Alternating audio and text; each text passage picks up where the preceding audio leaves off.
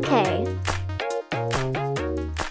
Hello, everyone. Welcome back to OK Podcast. My name is Hayden. My name's Kamila. And in today's episode, we are going to be talking about something that has been debated and discussed quite frequently and maybe touchy to some people in the J-fashion community. It's a topic that has many angles and viewpoints. Today we'll be discussing the cultural appropriation of Black culture by Japanese brands and people both past and present. Joining us today is the one and only Callie from Otaku Apparel. Callie is the owner of Otaku Apparel, an indie clothing brand that focuses on making cute clothing available and affordable for all sizes and gender identities. She uses her artwork to inspire others to love themselves and wear clothing they feel cute in. She's also one of the coordinators for Houston Harajuku Fashion Walk and the co-founder of K-Club, a brand new self-published seasonal magazine that focuses on J-fashion and the kawaii lifestyle. And if you are interested in learning more about K-Club, become one of our patrons this month and you will receive some special bonus content with Callie talking about K-Club. We'll also be putting in some content in the K-Club first issue. It's super exciting. Yeah. So we're going to have to get ourselves one because we're in it. Yeah. But before we get into that topic, let's hop into our events for this month. The first one that we have is Puvathel Presents Betty Beat. It's taking place on Sunday, March 10th in Atlanta, Georgia. This is a separate pop-up. It's not connected to any convention or whatnot. Come hang out in the Yumi Kawaii world of Betty Beat, hosted by Puvathel in collaboration with Christhea and Vanessa. Featuring 3 courses of fancy food, Yes. fun-themed activities, Food. Yumi Kawaii decor, and photo area, a Puvathel pop-up and exclusive Puvathel items, and a special guest. So I know who the special guest is now because that's just been announced. It's going to be Tyler Willis. Yay! I love Tyler. She's awesome. Yeah. J-fashion or formal attire is required. Casual J-fashion styles such as Fairy K, Menhera, or Decora are allowed. It's a ticketed event. However, you can shop at Puvathel's pop-up without a ticket. Tickets will go on sale on the 10th at noon. General tickets are $45. VIP tickets are $85.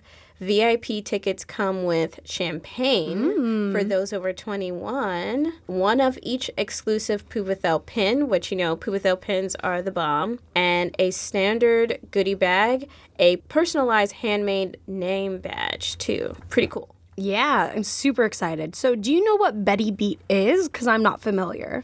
From what I can see from progress, posts, and things like that, I think it's going to be this character. Puvathel usually has some sort of theme and character surrounded around her collection. So I think Betty Beat is going to be another one of those characters and might possibly have a comic associated with it. I don't know if it's going to be long form or just a short form comic just to get the idea of who Betty Beat is. Yeah, I just saw some things that kind of seemed like it was going that way and it's going to be a character and then there was going to be clothes and stuff around it. Very exciting. Yeah. Next up, the Louisianime Tea Party. It's going to be a study in frills. All sleuths are welcome. I'm so jealous. I'm just I want to go because I love mystery dinner type stuff. Oh my goodness. I've been to one in my entire life. It was pretty fun. Seating starts at 11 a.m. and this event ends at 2 p.m. It is going to be taking place Sunday, April 21st. The little description is, "Dear detective, you have been cordially invited to solve a grand mystery. Do you dare to enter the mansion to solve the crime of the century? Come join us on Sunday, April 21st. See if you have what it takes to piece together the clues and capture the true culprit. Yours truly, Louisianime 2019. This is the voice I'm giving the entirety of the convention. Louisianime, hire me." Yes, I was about to just say that. I was just somebody hire Hayden to read all ads. So the theme, if you couldn't already tell, is going to be detective/Edwardian theme. So maybe like an aristocratic look might be a bit of a change for some of those who are more into like Lolita or VK. The theme is not required, but it is very encouraged to keep in line. It would be very cool to have everything themed. I think themed things are just awesome. Yeah, I do. I love that. And then we have NakaCon Tea Party. The description reads, join us for a tea party featuring special guest brand Metamorphose. Ooh, exciting. Yeah, I think I have some dresses by them, yeah. Their finalized tea menu will include both gluten-free and vegan options for all attendees. A selection of teas will be available both almond milk and cream and sugar. This takes place March 17th in Kansas City. Very cool. So not a whole lot of events coming up for this month. March is kind of like a weird limbo time, I feel, as well. Yeah. You have a lot of events in summer. You have a few in winter because of the theme stuff. But then, like right after Valentine's Day, it's like, okay, we take a break now.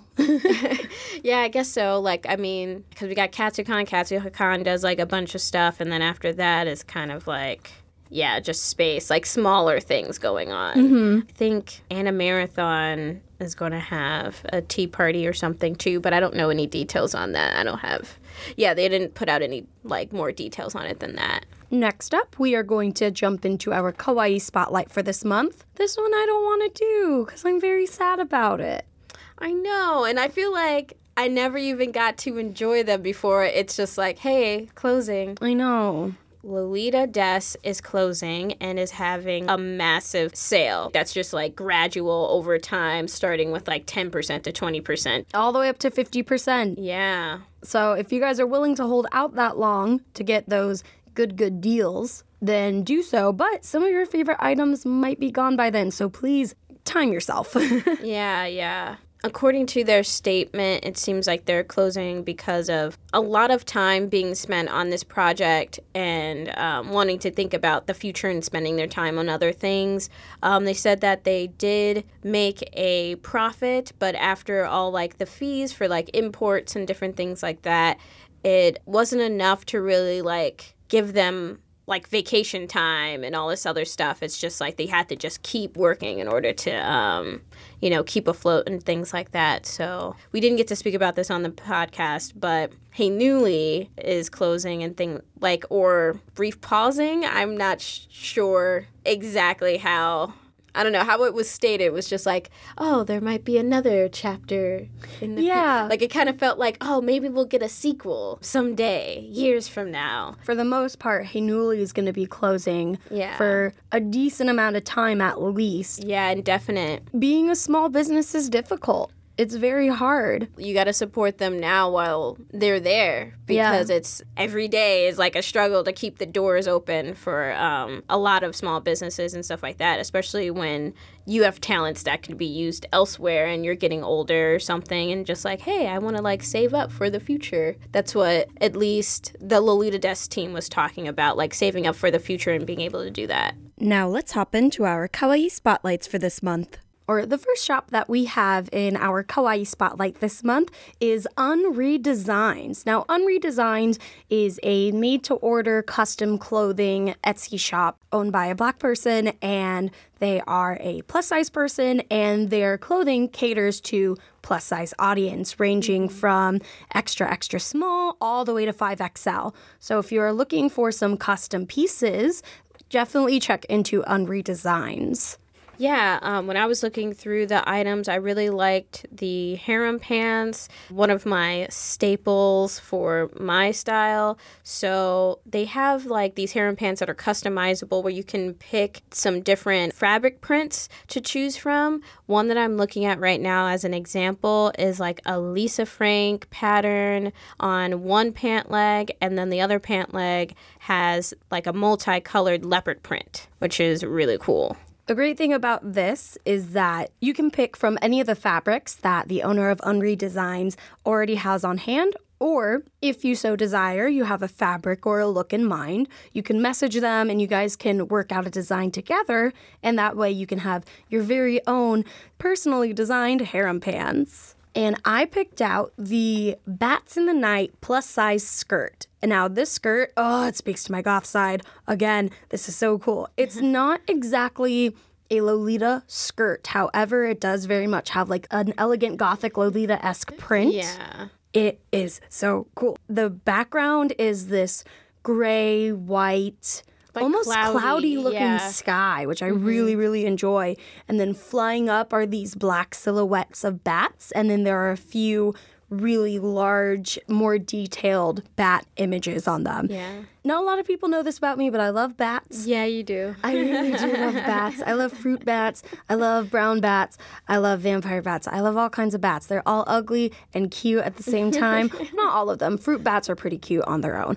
But these ones look like pretty basic brown bat. Now, brown bats are found throughout, like, the entire world. That's why I say basic. Not saying that brown bats are basic. Basic as in they're, like, pretty common. But I just love this. So if you are interested in, like, a Lolita-esque looking print, but not exactly a Lolita dress or skirt, definitely check this out, especially if you're into bats and gothness. Now we move on to Ghost Girl Goods, which is a Canadian retailer of kawaii fashion and accessories. They've got some of their own designs, which are Ghost Girl collaborating with different people. And then there's news and 6% Doki Doki being sold through the website. I picked the Pumpoji's cotton candy skirt. It's one of the tulle tutu-like skirts, and they have suspenders that are coming off of the waistband. And I really liked it because I don't usually see that combination of the whole suspenders and a skirt. It's usually like a basic like t-shirt or jersey material. Yeah, not like the combining the tulle skirt material. So, and then they have different stripes of color. So they have a pink, a really neon bright blue, and then pastel yellow, and then a pastel purple color. So very much the 4 Fairy K basic colors that you're trying to shoot for, which is my favorite color combination, so I'm all for it. Big mood. And I picked out the out-of-service leggings. Recently, in the past few years, there's been this really popular aesthetic of like glitch K or glitch fashion. Yeah. Computer glitches and that really cool rainbow pixelation is something that's gotten very popular. So the out-of-service collection features glitch colors and vivid shapes reminiscent of Atari-style video games and alternative music videos. I really like these because they're very bold and graphic, and they are very eye-catching, but you can easily dress them up or dress them down with other black clothing, or even just other colors that are in the glitch colors that are there, the red, orange, green, blue colors. And here's someone that I've been following on Instagram forever. Now we have Bubblegum Girl. The owner of Bubblegum Girl is a full-time college student, part-time and aspiring full-time artist based out of Florida. They specialize in illustrations that can be described as cutesy, sparkly, sugary, or pink. I really see the sugariness in this. I feel like all of these illustrations are as if someone ate you know, like those colored sugars that some people put on top of like it's cupcakes? like it's like the sprinkle thing. Yeah, but not like sprinkles. It's but like it's not actual sprinkles, like but it's granulated like, sugar. Sugar crystals. It's like someone just ate an entire bag of all of that and then threw it up. And I love it. And it looks so good. I absolutely adore adore this. this. So vivid. And I really like their character designs. Yeah, they're super cute. I think they even did like a drawing of Cybergirl, if you follow them on Instagram, and then also did Cybergirl's YouTube banner. Ooh, very Yeah, cool. so definitely follows the J fashion scene. Lots of differently coded characters as far as just race and skin tone and different things like that. There's like Decora characters, and there's some like Yami Kawaii looking characters. Definitely a lot to choose from. Bubblegum Girl also does fan art prints. So if you are looking for specific fandoms, like just looking on the prints, there's Doki Doki Literature Club, Steven Universe, Boku no Hero Academia. So all sorts of really cool stuff. So I picked out the holographic Fashion Girls 11 by 17 poster. Now, oh my God, I am in love with this so much. It's a absolutely beautiful poster, horizontal, with 5 different characters made by Bubblegum Girl. And it ranges from like Alien to Korra K to Fairy K to Uchi Yami. Exactly. Yeah. It is so cool. It is everything that I want in a fashion art piece. And it has the bright rainbow colors. It has a rainbow in the background, and they're standing on these bubblegum pink clouds. One of them has roller skates, which is really cool. And again, all these characters are like differently coded in terms of race, which is always great. We are always looking for more representation. And overall, the synergy between all of these characters is amazing. Yeah. Also, it's holographic. Who doesn't like some sparkliness? It looks like a sugary acid trip. And I love it so much.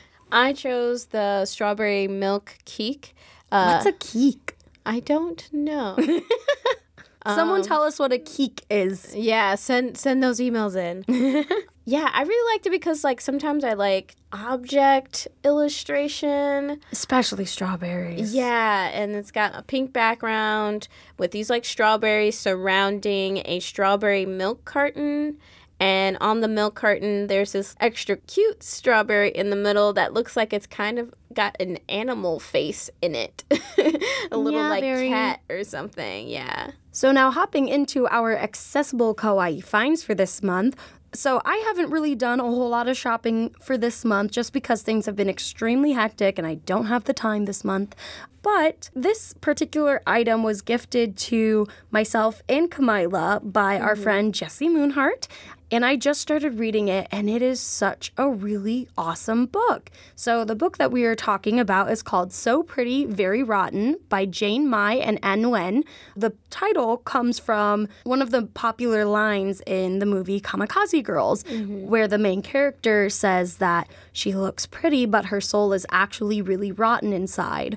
This book is like a combination of essays and comic essays written by these 2 authors and illustrators. Yeah. And it ranges from the basics of like, what are the basics? Lolita, yeah, exactly. They have a couple of really cool illustrated lookbooks, which I love. The art is absolutely phenomenal in this book. So it ranges from the basics to very surreal comics. Yeah. I just read one today where one of the authors like is struggling with art block, and like she ends up cutting off a hand and tearing out one of her eyes in order to try to like inspire herself to keep going. Right. And then it ranges to academic essays about socio-political economical issues within the J-fashion community. So this book is fairly cheap, ranging from, depending on where you get it from, whether it's like new or used and such, what form you get it from, whether it's an ebook or physical book, PDF, etc.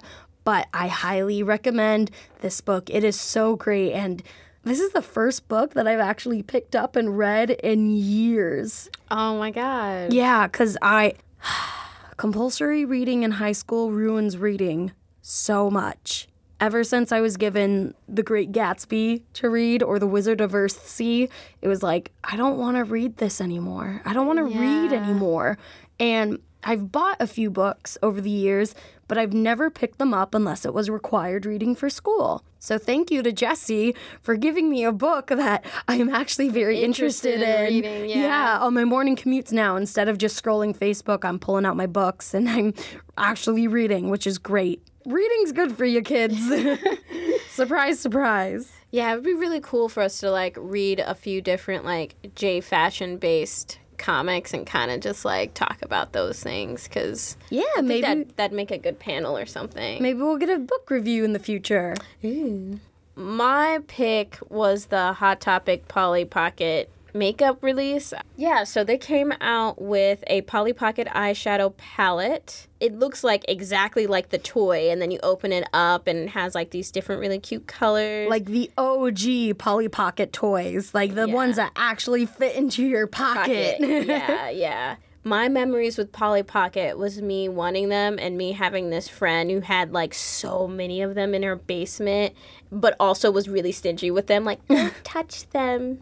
And I'm just like, okay. See, when Polly Pocket started to like get reimagined in the early noughties, and they had like the plastic rubbery clothes, those things were made to get the sleeves torn off. I tore off so many sleeves trying to get them on the Polly Pockets because they're so flimsy. I thought that was so cool about that. I was just like, oh, look, they're all gummy. Well, yeah, it was the cool thing, and it made it easy to get on, but they were also, after a few years of wear, they are very easy to rip, and I ripped quite a few. And then they came up with a lot of other different items with this too, like shirts and purses. So many different types of bags. Yeah. Ooh, for some reason it's 20% off right now at Hot Topic. Yeah. So if you guys want some easily accessible clothing or accessories, look to Hot Topic. I try not to promote Hot Topic too much, but this is a really cool collection. Yeah, I thought it really connected to like Fairy K and things like that. The 80s Spank vibe. K especially. Spank K especially, yeah. Oh my goodness. And now I'm looking at the tank top and I could see it with the black and white polka dot skirt. And I want to do this. I've been getting into Spank K more recently. Oh, really? Yeah, I've been wanting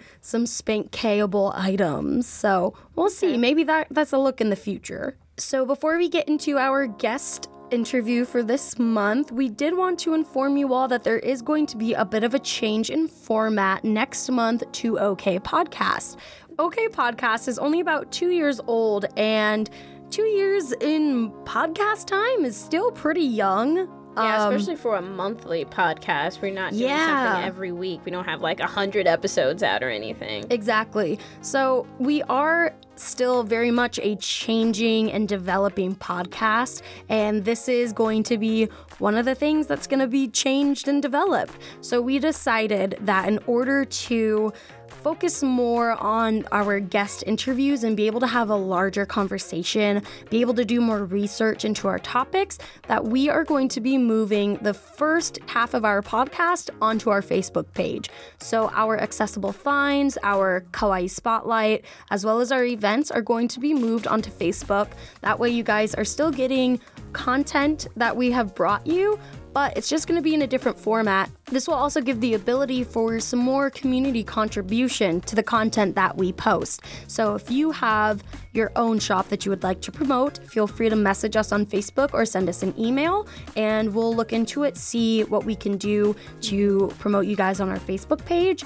We want to have more deep and in-depth discussion that doesn't overcrowd an episode, since we do have this entire first part of our podcast. But we still feel that the first section of our podcast is very important, and we still want to bring it to you guys. So we're just gonna change it up a little and move it to a different format. Hey y'all, it's Hayden. It's Kamila.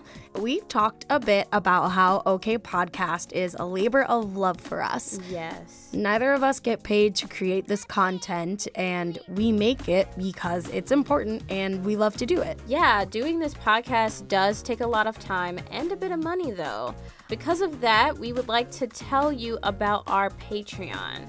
If you become a monthly Patreon at any level, you'll get to contribute questions to our monthly guests. And if you donate at the $3 a month level, you'll gain access to our bonus patron content, which has special interviews with our guests. Like what it's like to be in a garusa, switching styles, and tips on modeling in Japan. There's absolutely no obligation to become a patron whatsoever, but we would greatly appreciate it. So thank you so much, and now back to the show. Woo! On today's episode, we are going to be talking with Callie, aka Oda-Q Apparel, about the recent subject being mulled over in many people's mind: cultural appropriation of Black culture in J fashion. With a recent hairstyle of Haruka Kurabayashi's, many people in the J-fashion community have been conflicted to say the least. If you aren't aware, she recently sported a full head of braids, a look quite common in Black culture and fashion, but not so much in white or East Asian culture and fashion. Some people were fine with it, some people were not. Other people felt it wasn't an odd gray area. We at OK Podcast feel that a deep discussion of the general background of Japanese people's feeling on Black people is very important. This way, people can formulate their own opinion. One that's informed as well. Hopefully, doing so will inspire people to go about fashion in a more sensitive way to people who may be marginalized. So we brought on Callie because she's been able to view this topic in more ways than most Westerners do. Callie is a Black non-binary femme person who has lived in Japan for 5 years throughout her time in high school. We felt that she would be able to give us insight as to why some instances of low-key and high-key cultural appropriation happen in Japan. We also hope to be able to form some sort of positive solution on how to breach and approach this subject to Japanese people. And we want to make it apparent this isn't going to be a be-all, end-all for cultural appropriation. None of us have the answer to that.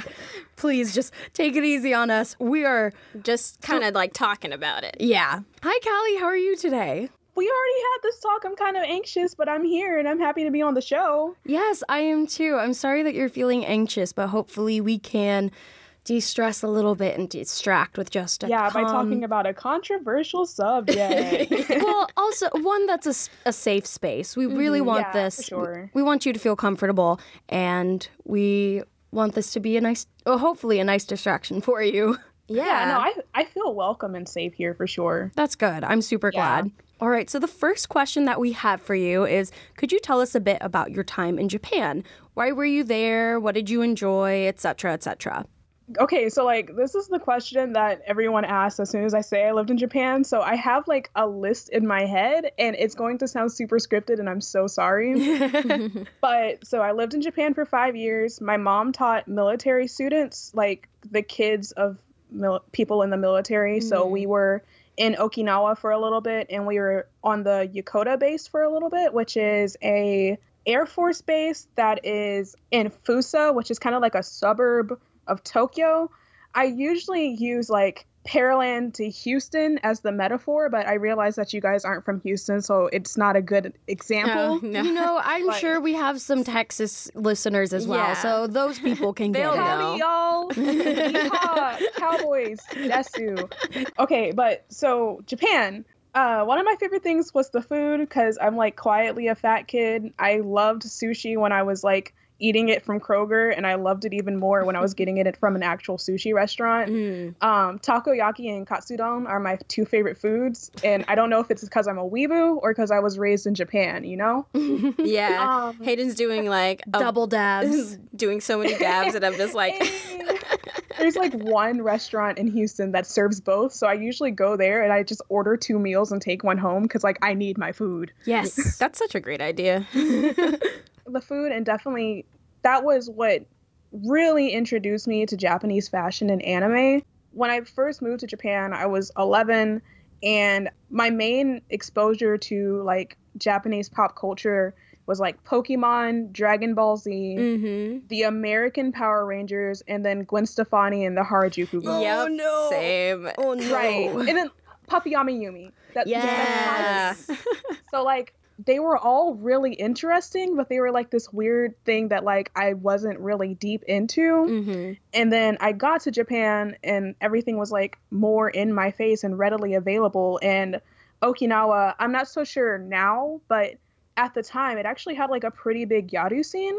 Oh, that's awesome. And that introduced me to it, and I was whoa, this is cool, and people actually do this thing, and now there's anime in my face everywhere. I go to the gas station and see Hatsune Miku, what's going on? It was really cool. So it definitely like lit a fire under my butt and made me start really getting into that type of stuff. One of the wildest things I experienced when in Japan was like what you said, Miku at the gas station. I bought Poppy Po juice. You know that old video? Like, and that's like a highlight for me. Like I'm like, you know that video on YouTube with the girl with the green hair and the nasty juice? Well, I bought the juice and it was nasty. Like, yeah, I went to a 7-Eleven and they had Hello Kitty folders that were free with purchase. And I was like, cute. Why do you have these? I'm taking 50. Thank 7-Eleven you. has like really cool like collaborations a lot of time. Like they have this Animal Crossing collaboration. It was like a lot of lottery stuff involved with it, but there was also like 7-Eleven stuff that you can download for DLC for Animal Crossing the game. What? Wow. Like Japan has the best things. I want to go home. I know. Like they're so into like embracing themes. Yeah. And stuff where it's like America is all like, oh, we gotta like make sure the this only is embracing things that we have is like branding colors, and then it's like, oh, McDonald's is red and yellow, everything red and yellow. Yeah, exactly. Like they don't really ever go outside of that. Meanwhile, we go to McDonald's in Tokyo and there's like, oh, you get all the Hello Kitty toys and you get the Hello Kitty drink that's already flavored this way, and like they just like integrate it into like everything, whereas like I don't know why we don't do that in America. They know the money maker. Yeah. So what sort of experiences did you have in Japan in regards to you being a Black person? These can be negative, positive, or neutral. Okay, so like this is a little weird, and this is something that I wanted to talk about for sure. Mm-hmm. I don't think that I really experienced full-blown racism while I lived in Japan, but it was a weird mixture of like Americans, especially when I lived in Okinawa, where there's a tension between Americans and like the Okinawans on the island, because like half of the land is American territory at that point. And a lot of the people don't want us there. And understandably, like, there's protests and everything trying to get Americans off of that island. So there were like stores that had signs like no Americans allowed. And a lot of people would have this mentality of like, either Americans were like money bags and they could get money out of us like a tourist, or they were like someone that you don't want to interact with because we were intruding on their land, which like honestly with the historical context we kind of were. Totally understandable. Not only did I have this like weird like, oh, these are Americans, like baka gaijin, all of this idea, but then I had these interactions where people weren't looking down on me because I was Black, but they were like looking at me as like an exotic thing. Like it was like, oh, I don't see skin like this very often, so I'm going to like just touch them without their permission. And like people would like reach out at my hair and stuff like that all the time, and it wouldn't be negative. Like they'd be like, ah, fua fua, like big hair, fluffy, and that type of stuff. But it was still uncomfortable. Yeah. I think that like there definitely is some negative idea of Black people in Japan, just because the idea of like pale skin being more beautiful and dark skin being negative, which definitely isn't as deeply instilled in the culture as it was, you know, decades ago, especially with Gyaru and other styles like that coming up. But it's still definitely something that's like in the social consciousness. And I don't think that I ever like felt directly looked down upon because of it, but I felt the like tension behind it, and like the idea that like, oh, I can't wear this because I'm not pale enough, and that type of stuff a lot. Just like the low-key microaggressions that kind of come up. I spoke to like a few different other people who had experiences in Japan and in the J fashion community, and it seems like this just goes in line with like what I've heard from a lot of people, their experiences of being like a lot of microaggression sort of. I've actually heard a lot worse stories from my friends who are like half Japanese, half Black, because at that point they're like they're called hafu, and there's like a whole negative connotation to that. And I almost think that because at that point they are Japanese, and so now they have to be they have to meet a standard. They have to meet that standard. Whereas I feel one of my friends was originally going to a Japanese school and like transferred to the American school because like she felt like she was being bullied there. And I think those issues are a lot more serious, but definitely something that was like in the back of my mind when I was starting fashion and those types of things, you know? So going off of that, from your experience, how do you feel Japanese people generally view Black people? Now this, like, just to clarify, this is a very large generalization. This is by no means everyone in Japan. It's complicated for sure, because it kind of goes to like the whole, this is what Americans are. And there's definitely a Japanese stereotype of like the blonde-haired, blue-eyed baseball American. Mm-hmm. So that's kind of what they expect when you see like most foreigners, I guess. And when you look at a lot of people who live in Japan and are either Eastern or from North America, that's kind of what they look like too. That said, I've seen a lot more racism in like countries like Korea than I have actually seen in Japan. And it seems more of a, these features aren't as attractive versus this race is lower. Like it doesn't seem like as disrespectful, but definitely still uncomfortable. Right. Yeah. So it kind of comes down more to like beauty standards as opposed to race. It doesn't seem like it's a like we are better or anything, as much as it's like, oh, this person doesn't fit into our standards of beauty. Either way you slice it, it still sucks. I mean, It's still, yeah, definitely. But I think that, like, you know, I've had white people call me way worse things than I've had Japanese people call me, that type of thing, for sure. Yeah, it's a different history with that interaction between races. So it comes from definitely a different point of view. yeah, and a lot of it seems like it comes more from ignorance as opposed to like outright malice. Yeah, that's a great way to word it. Like, you just put everything into perspective with me. When I do verbalize, it can be really, really great. Yeah, other times, so good. No, other times my words are bad. Oh, you mean me 24/7? Okay. There is no doubt that there have been very negative examples of appropriation of Black culture in Japan. For example, bigaru, BK. However, in other instances, like Haruka Kurabayashi's braids, they fall into a gray area. Some Black folk in the community were okay with it, some were not, and others were neutral or iffy. Let's explore all of these viewpoints, including yours, Callie, and I'm going to read some excerpts that I've pulled from like other Black listeners that have been involved in the J fashion scene in Japan. We've got a response from someone, asked them about what they felt about Haruka's hairstyle, and their response was, I don't really have much to say on the topic aside from how many Japanese people actually have no idea what box braids stand for and just view it as a cool hairstyle.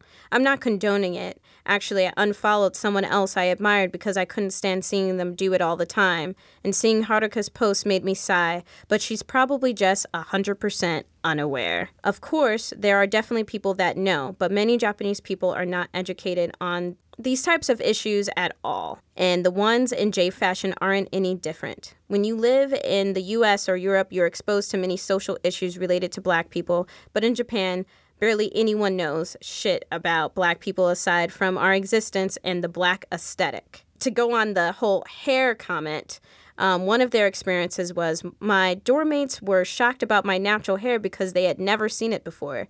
When I told them it grew out of my scalp like this, they were speechless before saying it made me look like I was probably really good at dancing. What? What? Yeah. So I'm just I thought it was going to be like, oh, you're a cloud or something like that. No, Yeah. good at dancing. Good at dancing, which is just like, it's those weird like stereotypes that get put out into the world because they have such limited experience with Black people. And then they recently added a photo of their freshly washed hair on their Instagram story. And one of their friends replied with, "Oh my God, did you get a perm? That's so cute. Your hair is so fluffy now." She didn't know that Black people didn't have straight hair. And when they showed her different hair textures, she had never heard of anything 3A hair past Oh, wow. before in her life. It's crazy, like, how little exposure they get then, Yeah, you know? for a lot of people not to even know that what our natural Hair does that. Yeah, like hair can do that naturally. I've seen videos, it's outside of J fashion, but I've seen videos of Japanese people getting their hair made to be Yeah, you've really seen those too? Yeah. Like, when they, like, glue the tracks on and then like cut it into like a bald fade. Those blow my mind. I don't know how to feel about those either. I've seen people do a thing where they like manipulate the hair in a way. It's not like a perm, but they do some sort of like really tiny Bantu knots. Really tiny Bantu knots just to do that. And I'm just I forgot about that, and I just had like whiplash of a memory. Yeah, and so to them, maybe they think that's what we do, which is just like, no.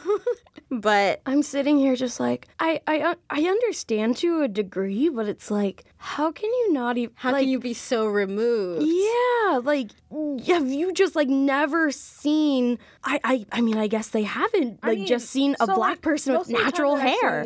Most of the time that I see black people in Japanese media, they're usually black men with shorter hair.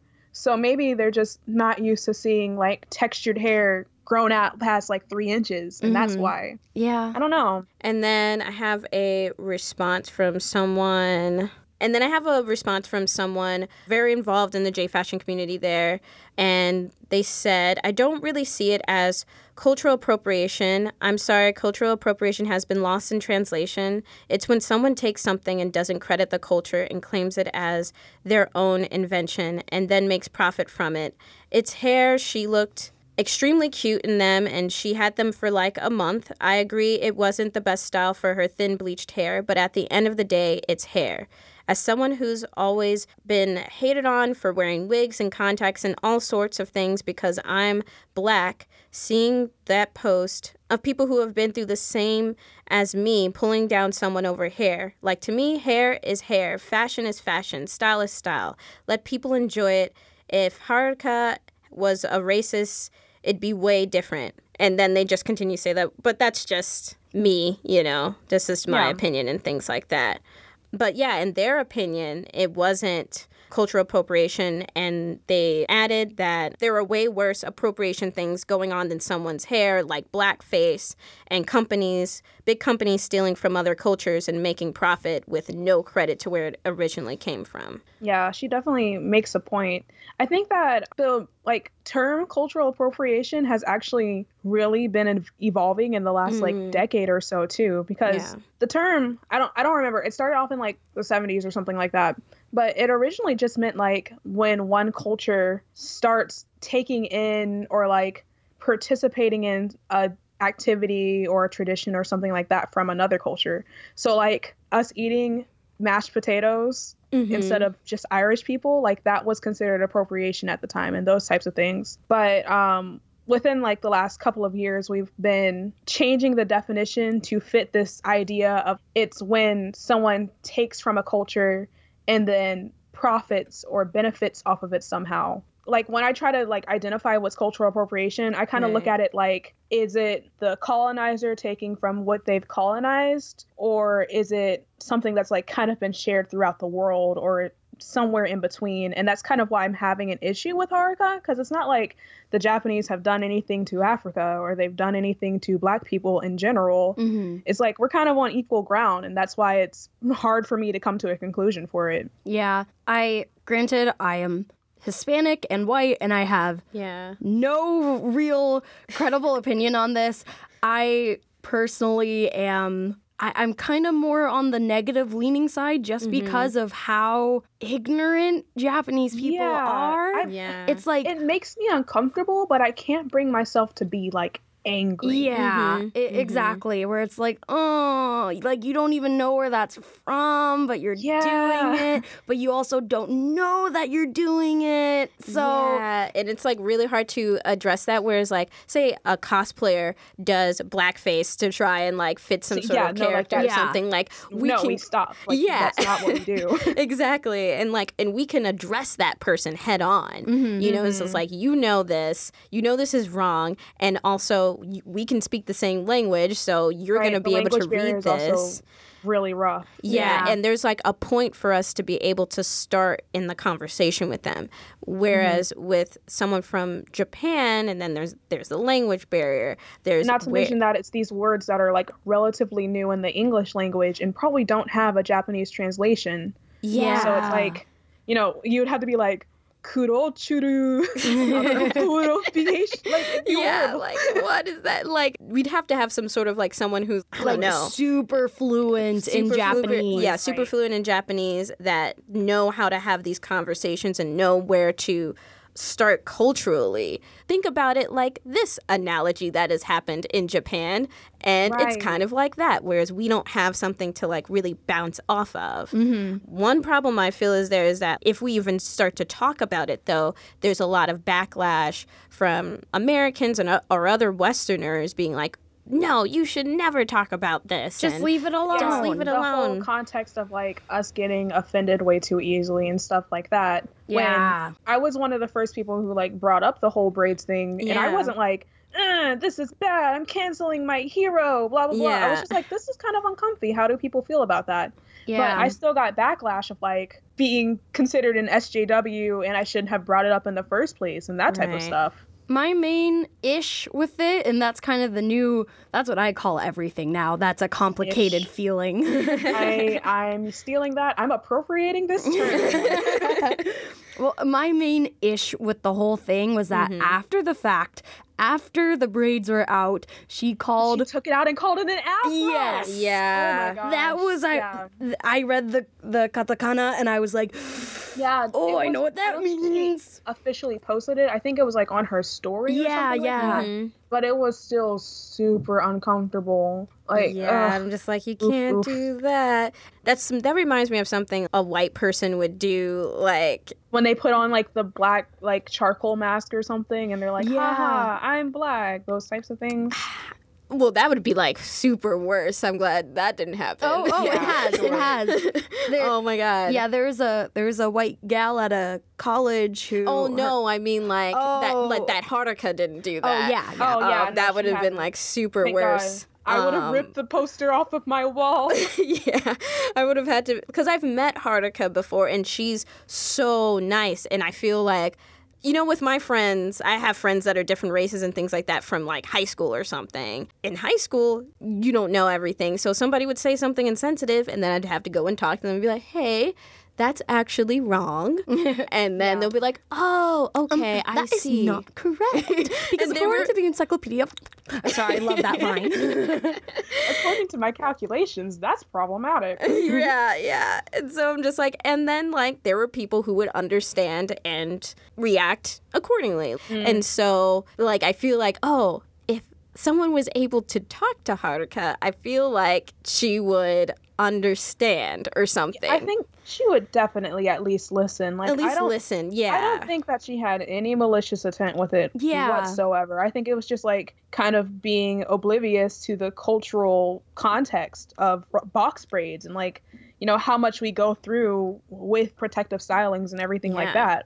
And I feel that with the story post that she did with calling her hair an afro, I feel that also puts out a miscommunication to her Japanese fans, because then they're going to look at Black people with afros and with natural hair, and they're going to go, oh, they have that because they had their braids in. It's like, no, that's not how it happens. Well, okay, I'm trying to think of like any other context, but I don't think I've ever seen an afro like in Japanese media that isn't portrayed as a humorous thing. Yeah. Like, you know, like in cartoons when the person gets shocked by lightning and now their hair is big, usually in like Japanese cartoons and comics and stuff, that's an afro. Or like, you know, someone turns around and they have a big fluffy afro wig on and it's ha ha ha, their hair looks weird. Yeah, they think it's like a part of like eccentric fashion or something. Yeah, exactly. I very rarely, I'm trying to think, I think I've like seen like a couple like Black anime characters who have had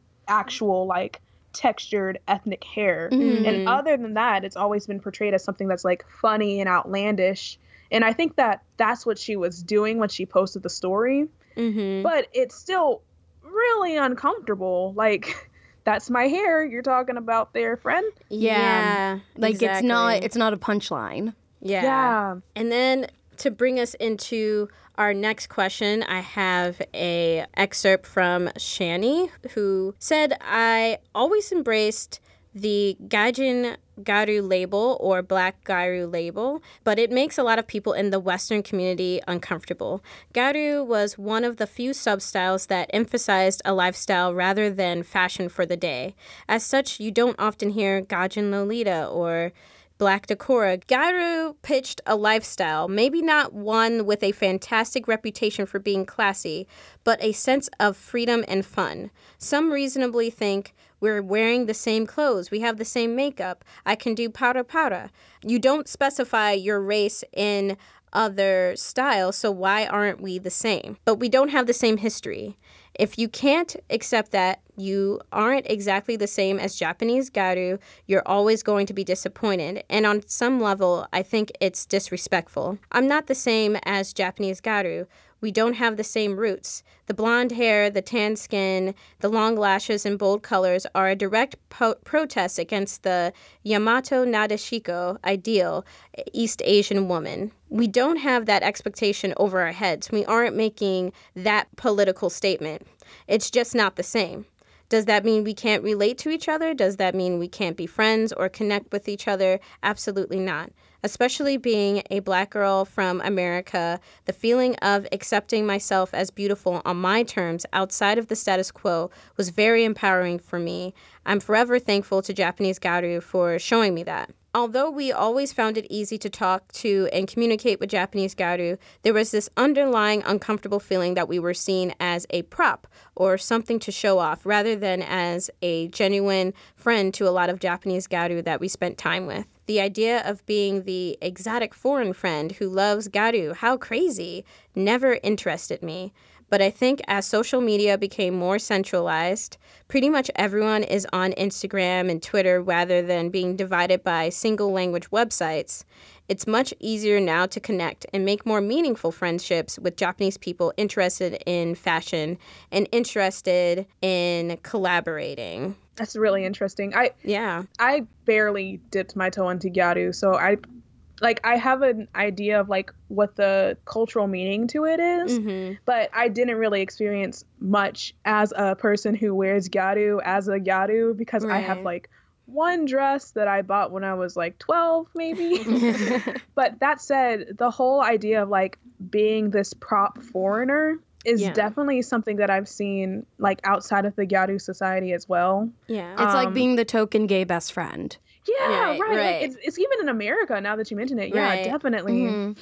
I think I was the token Black person at my school, for sure. I was just going to say, it's like being the token minority. Mm-hmm. I've seen it happen in like clothing brands too. Like we were talking before about like BK and Bigaru and that type of stuff. The brand Baby Shoop, they seem to go out of their way to find Black or mixed models because that's the idea that they want to give off, and they want to have this whole like, I don't know, it seems our next question will totally be great to talk about this brand with. So our next question is, why is cultural appropriation something that still needs to be discussed in regards to J fashion? And Baby Shoop is still a brand. It's still relevant. It's still relevant, and it's sometimes connected with Garu even today. I know that they shared a picture of one of the Chicago Garu in their Instagram. So they're still an active brand, and it's still something that's kind of like, as far as when I asked some Garu about like, oh, how do people feel about Baby Shoop? It's kind of like the only way that maybe someone would wear it is maybe only if they are Black, if someone wears it in America. But it's definitely just like try to maybe stay away from it. But it does have some things, some of their clothing might be able to appeal to Amikaji, or sometimes they have the metal belts and it could appeal to like Aigejo and things like that. So for those of you who aren't aware, Baby Shoop is a J fashion brand, and their slogan is Black for Life, and their icon features a silhouette of a Black woman's face and an afro and big hoop earrings. Yeah. And oof, my bones. It's very uncomfortable. It's a big ish. It's a big ish. I'm using that word now. Yeah. And like you said, they do go out of their way to feature Black models, but it's also like, where do we draw the line? It doesn't seem like they're featuring Black models because they want to represent them. It seems like they want to feature Black models because Black models fit better into the Baby Shoop brand. And that's their aesthetic. Right. Like their aesthetic is someone else's ethnicity. It reminds me of the black fishing girls on Instagram.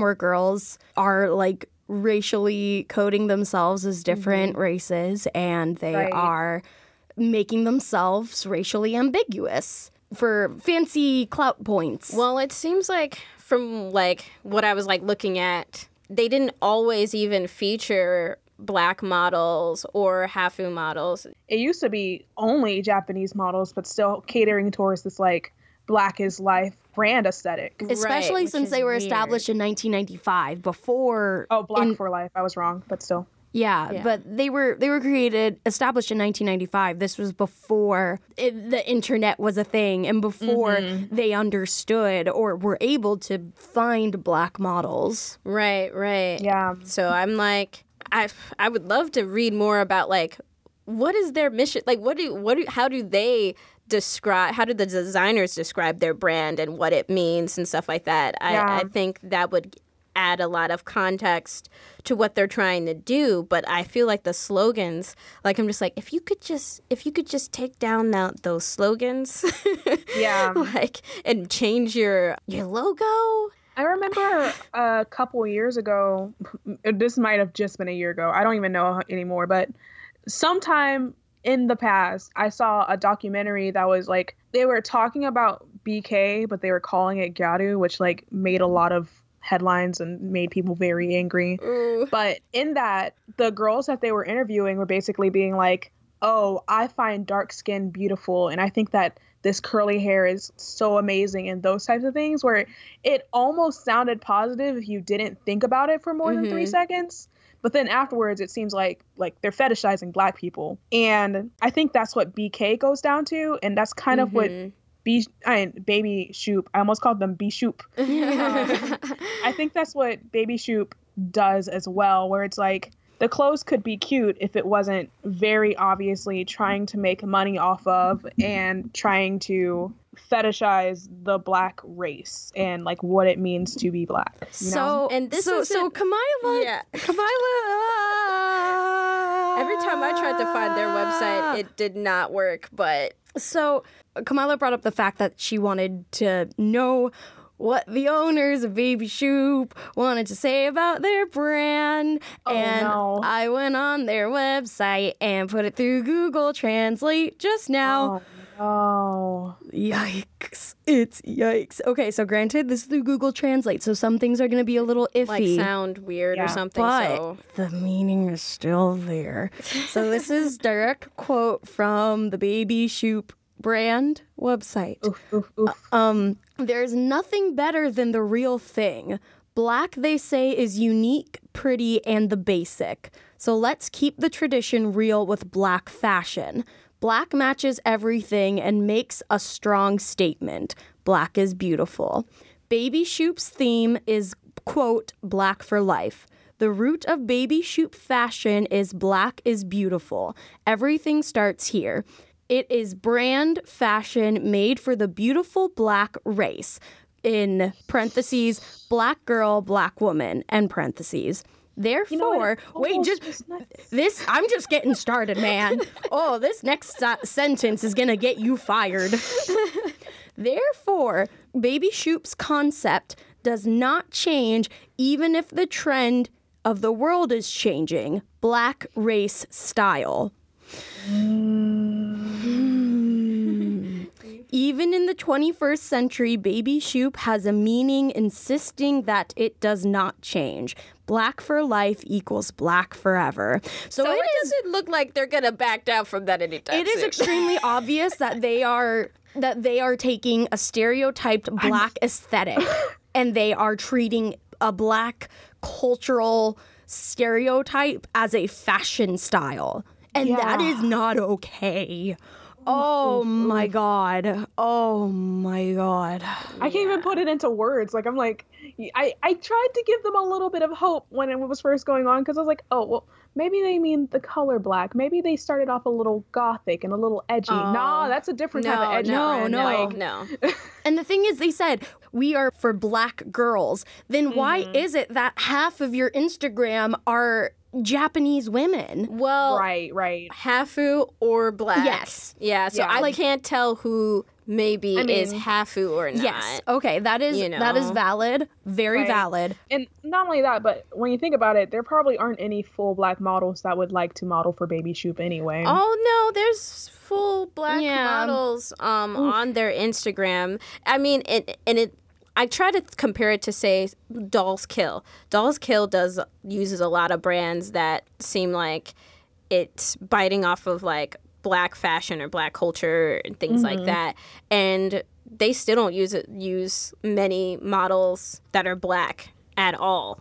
Yeah. For, any... Dolls Kill is like a whole can of worms. Yeah, Dolls Kill is a whole can of worms. And I'm just like, comparatively, they have, at least me looking on their Instagram, they have a lot of melanin in the different photos. They have like a few different, But is it tanning bed melanin? No. Or is it... Well, I don't know. I don't know for the people who like look Japanese. Yeah. No, I definitely for the see like there's a lot of mixed models there though. Yeah, so I'm just like, I'm not sure about that, but I saw a lot of, dark skin models on their Instagram, but I'm not comparatively to say a Dolls Kill Instagram. There's one specific model that shows up pretty often. Yeah. And she looks to be full black, but like there's like a Japanese flag in her Insta bio, so I'm not so sure. But like still, there is some form of representation, but it kind of goes back to, are they using black models because they want the black models to make them look good? Or is it because they want to make the black models look good, Yeah, exactly. Is it like an exoticism of just like, ooh, we have like black people modeling? Like, don't you want to look black? Well, I appreciate you giving these women or these models work and stuff. And, there's nothing on their website like saying who the founders are. Yeah. Whether these are like full Japanese women or if they might be half Japanese, half black, or anything. Yeah. I would be willing to give them some leeway if they were half black. But I definitely think so too. Yeah, but there is no information. Yeah. There is that assumption of these are just Japanese women. Yeah, and like, this is difficult. Once they've been around since before I was born. Yeah. So someone's definitely brought this issue up to them before in some form of context. And they still, like, from their mission statement, basically said, like, the world might be changing, but we're not. Yeah. So, like, the way the mission statement was, like, written, even though it was gone through Google Translate, so it may have come off, like, more direct and more crass. Yeah. Obviously shows that someone's brought up the issue before. And they're definitely bringing up race. Yes. Like, so they feel like... They're defending themselves in it, Yeah. And I feel that with... just the existence of this brand, and there are people out there who like Baby Shoop as evidence of their existence still here. There are probably black people who enjoy Baby Shoop. Yeah, I've looked at a blog of someone who was talking about I'm a black woman who went to Japan and here are my experiences, and I saw like their opinion of it, and it's just like, yeah, it's sort of weird, but who can fall? Black is beautiful. I mean, yeah, that is true. And then, like, some of the comments on the blog post were kind of talking about that too. Like, well, what's wrong with saying that? And so I'm just like, the main thing that gets me is that they're trying to promote this aesthetic that is not theirs, and they are. I was just thinking about that. And they are profiting off of it. Like we said before, they're profiting off of something that's not theirs. Yeah, that's what I was about to say. Is like, they come off as like a bad ally. Yeah. Where like they're trying to be like, oh yes, black is beautiful, but they're going about it the wrong way by speaking over people and making profit off of it, instead of, helping out other black businesses or something else that they could have done. Mm-hmm. Yeah. But, I mean, once again, this is a business that's been around for, more than 20 years, so who knows? I was going to say, the mere existence of this brand, I think, shows that cultural appropriation in some degree is still happening in J fashion. Yeah, yeah. And they still have shirts that like say their slogan and stuff on it, and Japanese people wearing that shirt. And so I'm just like, they do have some other items that like placed out of context of their brand, I wouldn't recognize as being like, oh, this is some weird, cultural appropriation thing. I'm just like, oh, okay, this is a shirt that has Betty Boop on there. It's like nothing to really say about the design of their clothes. Like, it's not bad looking. Yeah, it's some of their stuff is like mildly cute for sure. Yeah, but it's just like when you think about who you're buying from, you're like, yeah, looking into it, big picture in the context makes it really iffy. My main like weirdness with this was that in one of their Instagram pictures, yes, my main ish. Well, it's not the main ish, but one of my other ishes, my side ish, instead of a side dish. Yeah. My side ish was that on their Instagram they had like a model who was very obviously a child wearing a baseball cap with a marijuana leaf on it. Yeah. And I was like, why are you... I don't care if you like weed. I don't care if you like weed paraphernalia. I don't care if you like drug paraphernalia on your fashion. But don't market it towards children, please. Yeah, definitely. That is not okay. Japanese people know what weed is. It isn't like that's just some weird symbol that they think looks cute. Yeah, like I didn't understand that. For a hot second, I was like, do they like have weed culture in Japan? And I was like, it's a drug. Of course they do. Like all drugs are international. Of course they have weed culture. What am I saying? And I'm just like, is it just not the same? Do they just use different symbols and they don't know that leaf? But I'm just like, a leaf is a leaf. If a leaf is a leaf, right? Oh, there's so many. You're like, oh yes, oak leaf. Like, there's so many things wrong with this. Ugh. So our patron, Cora Maria, hi Cora, said, I would like to ask Callie and Kamila how they like to incorporate their African and African American heritage and traditions into their designs and fashion styles.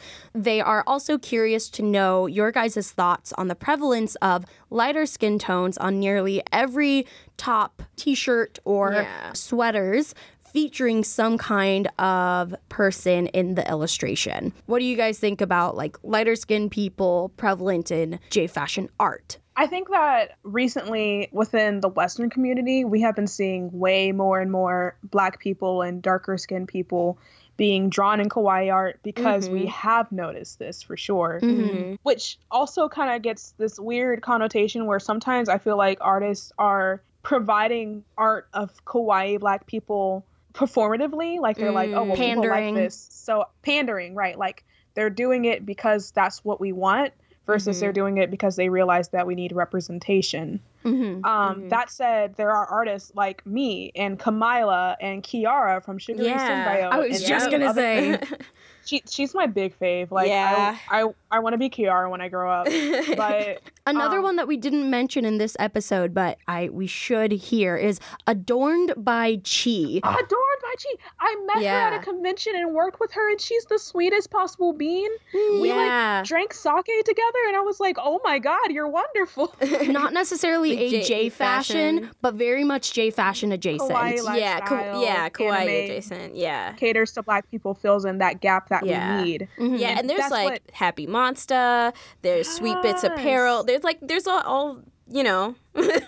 Yeah, there's so many people, and I'm just gonna like quietly plug this, but like we're all about to make a video for Lovely Lore where we talk about Black History Month, and y'all should check that out because I'm really excited for it. It's not even my project, and I'm like, yes! Yeah, it's gonna be fun. Like I want to see like who else makes videos and stuff. It's just gonna be like, surprise this person, surprise that person. I don't know. Yeah, I almost actually mentioned you in my video, and I was like, wait, that might be really weird and meta, and I don't want to like mess with anyone's brain. I don't know how to like, I don't know what order anything is coming in. So I'm just like, oh, as you saw with this person, oh, wait, I don't know where this person is in the list of videos. Sure. I mean, I'm super late, so I'm probably going to be towards the end. But we were talking about Black people and like kawaii art and anime art and that type of stuff. I think that there are artists like me and Kamila and Kiara and Happy Munsta and so many other businesses like that who are not making the art because people want it. We're making the art because we want it, and we never saw people who looked like us on those types of t-shirts and that type of stuff. Yeah. And I have also very often heard the excuse, especially when it comes to like clothing and t-shirts with people on it. Well, brown isn't a pastel color, so it won't fit the aesthetic. Which there literally is pastel brown. One, it doesn't matter. Like, just deal with it. Two, there is pastel brown, and I think if, like, please correct me if I am wrong or if this is not okay. But if you lighten another character's skin tone, like a white character's skin tone, desaturate it, and then it's pastel. Yeah, it doesn't need to be pale to be pastel. Right. It does. Yeah, exactly. And I've seen that Shiori Room, yeah, they do that in some of their shirts and stuff too. There's the recent controversy of Nintendo and Sanrio. Did you mean that thing that I started the drama about? It's real. Oh, I've seen other people post it. I didn't even see you post it, but I was one of the first people who started the outrage with it. Good. I'm joke's on you. I'm very angry about everything. If our listeners don't know, Sanrio and Nintendo paired up to make chibi plushies of their two characters. From Pearl and Mariana. Oh, okay. Marina. Okay, I don't play the game, so I don't know. Nor do I. But Marina was whitewashed as fuck. Like, I can understand, like, okay, you, like, did it a few shades. Just to make it, like, into that aesthetic. But it was, like, too light. It was straight up white. Actually, some official art of like when they announced the collaboration that looks perfectly fine. Like, it's like Marina is a little bit lighter, but like in some of her concept art, she was drawn lighter before they like finalized her design. And it's like putting someone on a filter or something. Like, it just looks like a black person on a filter. Okay, but not right. Like, Black people complain all the time, or at least Black people in the kawaii community, where like with snow filters make us look paler because you're supposed to make Japanese look paler. Yeah, I'm not gonna get pissed off because you post a photo with a snow filter. But instead, what we got was like the Marina plushie. It was like the Pearl plushie, who's already a pale character, was stark white, and then Marina was like the color of a normal white person, and still pretty pale. Yeah. Thankfully, there's been like some recent updates, and it looks like all of the photos that were taken that were like sneak previews and stuff were actually super filtered, and she came off a lot paler than she should have been. Okay. Like some of the official photos look a lot better and like are worth me considering buying again. But there was still this huge outrage where people were pissed off because other people were saying, this makes me uncomfortable. And I looked up to Marina because she was a Black character where there aren't very many Black characters and that type of stuff.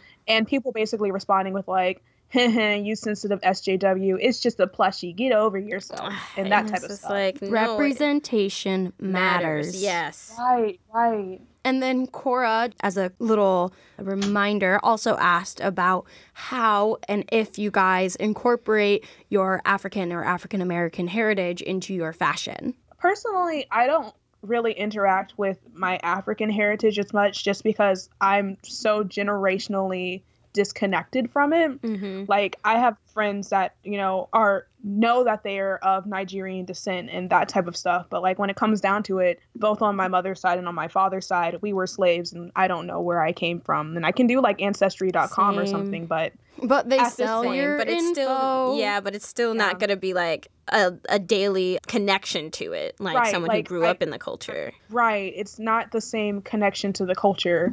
On the other hand, when it comes to Black culture, I mean, one of the main reasons that I started doing what I was doing, even before I made the clothing brand, I was trying to be a role model and show that Black people wear what we wear and show that we exist. A lot of the things that I wear casually, I grew up in like a lower income household and that type of stuff. And definitely as a child was like, ew, ghetto fab is bad. And now that I'm an adult, I'm like, ghetto fab is awesome. Yeah, exactly.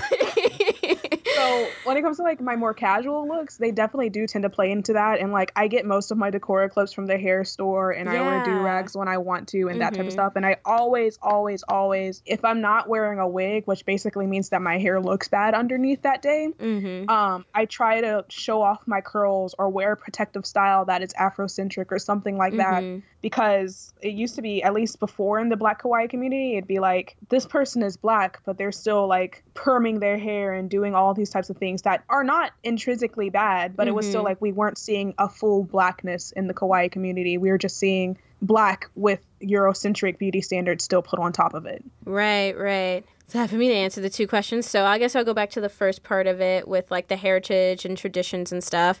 Same with not knowing about my African roots because of, slavery. And yeah, so I don't really know about that part of it. The history that I do know is more recent and is more about people in my family being the first Black people to do certain things and standing out in their careers and standing up for themselves and things like that. So those are awesome stories that I know for myself. And it kind of put a will inside me of like, oh, well, just because I don't see anybody doing this thing doesn't mean I can't do it. I don't know. It just made me like have that confidence of just like, even when like I see something and like, oh, doesn't seem like any Black people are doing this. I should do it. Yeah, you know? I had a complete opposite in my like early teen years where I was like, I don't see Black people do this, so I guess I'm not allowed to. That's why I'm so happy that we have so many role models now that fight against that idea and say like, no, Black people do this and you should too. Yeah, like I didn't even... Kamila, you were like one of those inspirations that made me start my clothing brand low-key. Like, it's really important to me. I realized I never ever like told you that, and I was like, oh, wait a second. Oh, that's like really nice to hear. Like, I don't think I really was like started Hard Decora with the sole purpose of something that I don't see Black people doing or something like that. It's kind of like I realized later on, like, oh, there aren't a lot of Black people who do Decora, that specific style. Yeah. And I didn't even like really realize that because like I kind of just assumed that, oh, there's Black people doing these things. I just haven't seen them. I'm not following enough. I wasn't totally in the J fashion community in the beginning. I was just starting by myself looking at pictures that I just found off Tumblr. And then through becoming more a part of the community aspect of it, I'm just like, oh, okay, this is like actually hard for a lot of people to do. And like hearing different people's experiences and seeing that like, oh, actually like I'm not finding more Decora Black people. Like I thought there were people existing that I just didn't know about so much. Why is that? And I think a lot of Black people have this concern about color and like that colors don't look good on me. That doesn't look good on me. People even like comment on my official like clothing brand statuses sometimes. I'll post a photo of me in pastels and they'll be like, oh, you pull it off, but it won't look good on me. And yeah, and I'm just like, why? Yeah. We're the same shade. I went to a health clinic a month ago, and this is when my hair was still pink, and there was a Black woman who was at the front desk. She was like, oh, I love your hair, but I don't think I'd be able to pull it off. It doesn't really match my skin tone. I was like, I mean, I didn't want to like get into like a whole thing of like, oh, that's like internalized racism, because, you know, that's not my place. Yeah. But I was like, you know, you never know. In my opinion, like, I think everyone should try it once, and I hope that just that like gave her a little bit of courage. Yeah, not to mention that there is like a concept in the Black community that colored hair on Black people is considered ghetto, and that's something that you usually see on people who are over sexual or they're like trying to be like this idea of ghetto fab, and therefore they should be looked down upon and that type of stuff as well. So it's not even just this won't look good on my skin tone, but it's like if it did look good on my skin tone, people would think I was a hoe, which is dumb. Yeah, I mean, be a hoe, whatever. But the fact that it's only one type of person that will do this thing. Yeah, definitely. So as far as like putting my African American heritage into it, I'm really inspired by people like Left Eye from TLC, Missy Elliott and Aaliyah, and those were Black people who were dressing eccentrically, but I didn't know like what style is this or whatever. But when I saw J fashion and the way that I want to wear it, I pull from those role models of how they put things together. And so I try to just mix those two things together. Like Aaliyah had baggy pants and the crop top. When you said Aaliyah, I immediately imagined like 2 or 3 outfits that she's worn, and I've been like, yes, that's Aaliyah. You're right. Yeah, exactly. So I'm just like, oh, like what if Aaliyah was into Decora? That's what my basic thought for like the core of my hard Decora sort of style. And then for the second question of the prevalence of lighter skin tones, like I definitely want to make clothes with a lot of Black characters on them so that people who are not Black will see that as normal. You don't have to be Black to wear a Black character on your shirt. I've been asked that question so often too, where it's like, oh, am I allowed to wear clothing even though I'm not Black? And it's like, well, I'm wearing a shirt with a white person on it. What's the difference? Yeah, I haven't had, like, when I sell in person at conventions, I love to see, like, oh, yeah, different color people buying different color things, and they're just wearing each other's characters. That's great. But one person came up and was really concerned about that. And it was just like, I really like this crop top. It was like the Stay Bad crop top with the Black girl with the pastel smoke coming out of her mouth. They were just like, I really like this crop top, but I want to respect your culture and everything like that. I don't think that I can get this, but I really support this. And they were just having like a crisis moment about it. I was just like, it's okay. You can get it. Yeah. It's not, it doesn't say Black for life on it or anything. It doesn't say that you are Black or anything like that. It's just like a cute shirt. You can wear this and it's fine. It shouldn't faze anyone. But I couldn't convince her, something that I hadn't You're really... the person making the clothes. Like, you should be the best one to convince. Yeah, exactly. But they didn't feel like it was okay. And so then I just kind of thought to myself, like, I wonder if there's, like, more sectors of people who are just like, oh, I can't get this. It has a Black person on it. And then I don't know if that makes me racist.